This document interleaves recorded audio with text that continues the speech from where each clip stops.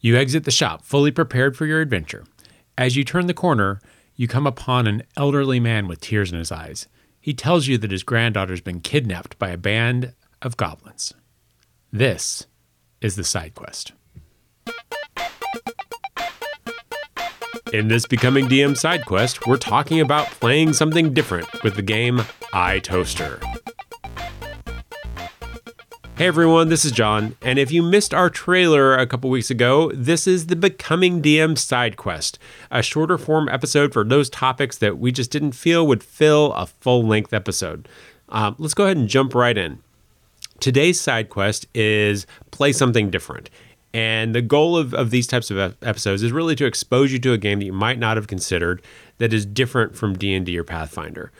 We're not going to get into nitty-gritty rules and how everything works in the game.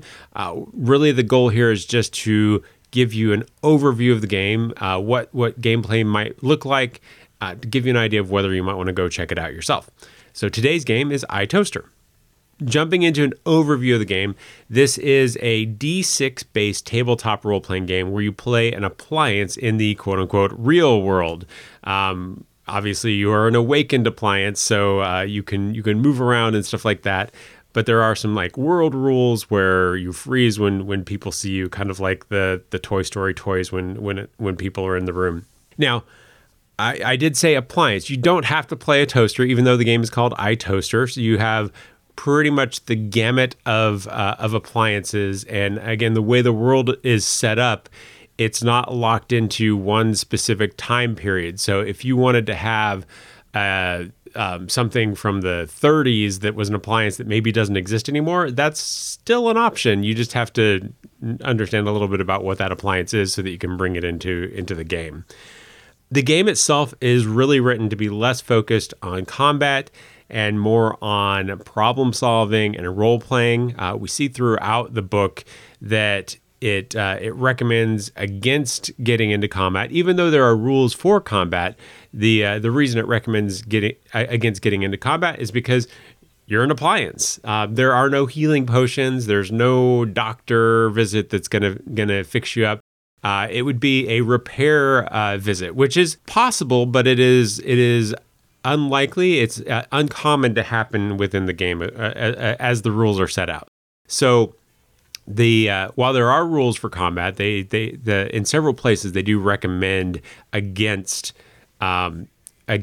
doing that and taking a different route instead. The other thing that kind of plays into this whole more problem-solving role-playing style game is some of the things on the character sheet, like rather than having alignment, the game has players define what their emotional core is, that kind of emotional thing that motivates them, and how that emotional core gets them into trouble, which I kind of really like that aspect of it, because we all in our lives have something that we're passionate about, interested in, and if we take it too far, it will get us into trouble. And apparently that happens with appliances too.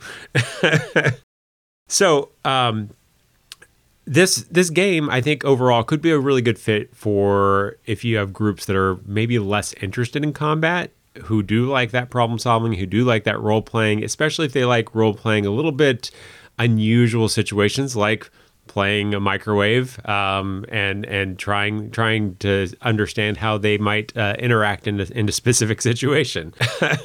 So the game was written by Tony Vicinda and published by Exalted Funeral. It's available on an itch site. We'll get to that later, but yeah, that's kind of the high level overview of the game. So let's move on a little bit into mechanics. Again, we're not going to get super deep into that, but just so you understand a little bit of what's needed. The book itself is fairly short. The rules are about 15 pages of a small form book, and then the rest of the book is NPCs. It's an adventure, some adventure seeds, stuff like that. So the being able to learn it is very quick to do. It is billed as a D6 system when we talk about dice, but you'll need 2d4 for rolling stats, and there are 4 stats, which we'll talk about here in a minute. A D10 for some random tables, but once you've set up your character, it's pretty much going to be D6s throughout the thing.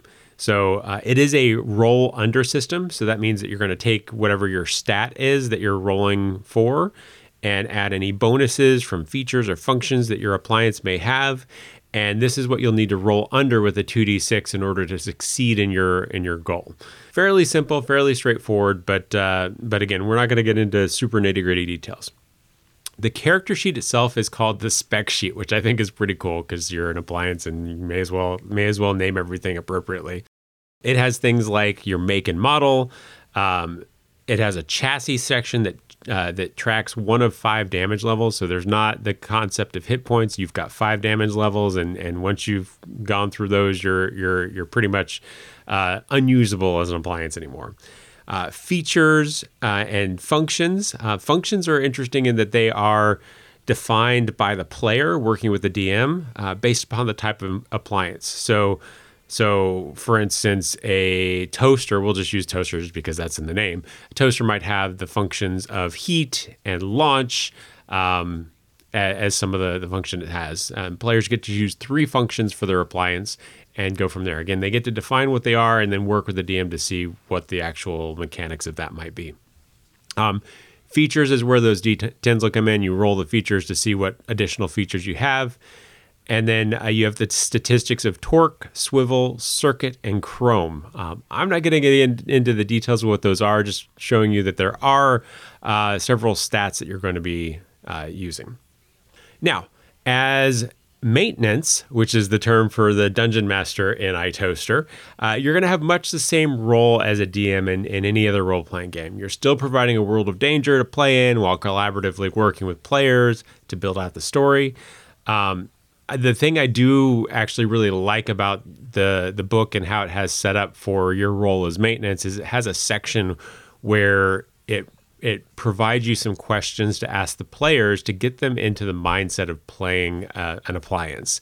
So things like, hey, you recently upset your owner. What happened and how are things now? So you kind of like maybe they broke and something didn't function the way that they were expected to, and the owner got upset. But it does give you the opportunity to prompt players and get them thinking about it, because it is a very different situation trying to roleplay an appliance versus trying to roleplay an orc barbarian, for instance. Other than kind of being in the mindset of appliances, your role as a DM, I think, is fairly similar. You need to obviously know the rules. You need to provide that world building experience. You need to work with the players as the story builds out.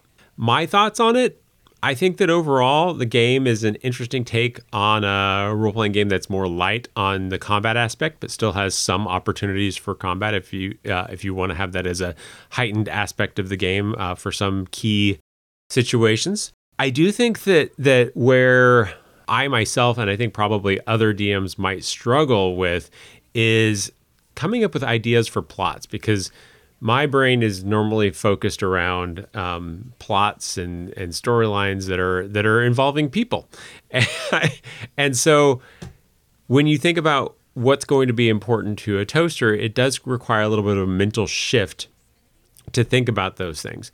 As I mentioned, there is in the book, there is a full adventure in there. There's also several adventure seeds that you can use that are all in the back of the book. So this does help you get past that, and maybe after doing a couple of those, you can start thinking of ideas on your own.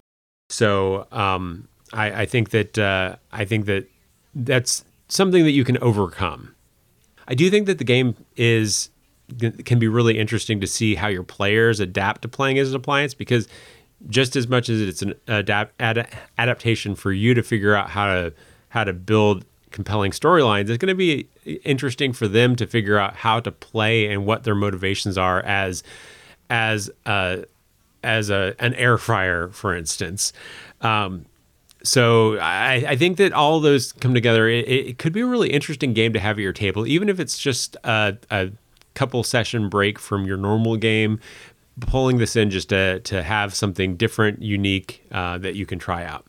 So let's talk about how I got the game. I actually went up to my local game store a couple of weeks ago, and they have in their role playing section, they have a bunch of little softbound books for a lot of indie games, and I saw this one and I thought, oh, that looks too interesting just to pass up. And it was relatively inexpensive. I think I paid $12 for it. But if you don't have the option of a game store that carries a lot of indie games, one thing that you can do is go to their site, and they have a digital copy there available for download for $10 currently. I will put the link to this on the episode page for this, which should be becomingdm.com/SQ1. That's iToaster. I hope you all enjoyed it and hope you enjoy trying to play something new. We'll talk to you soon. Stay nerdy, friends.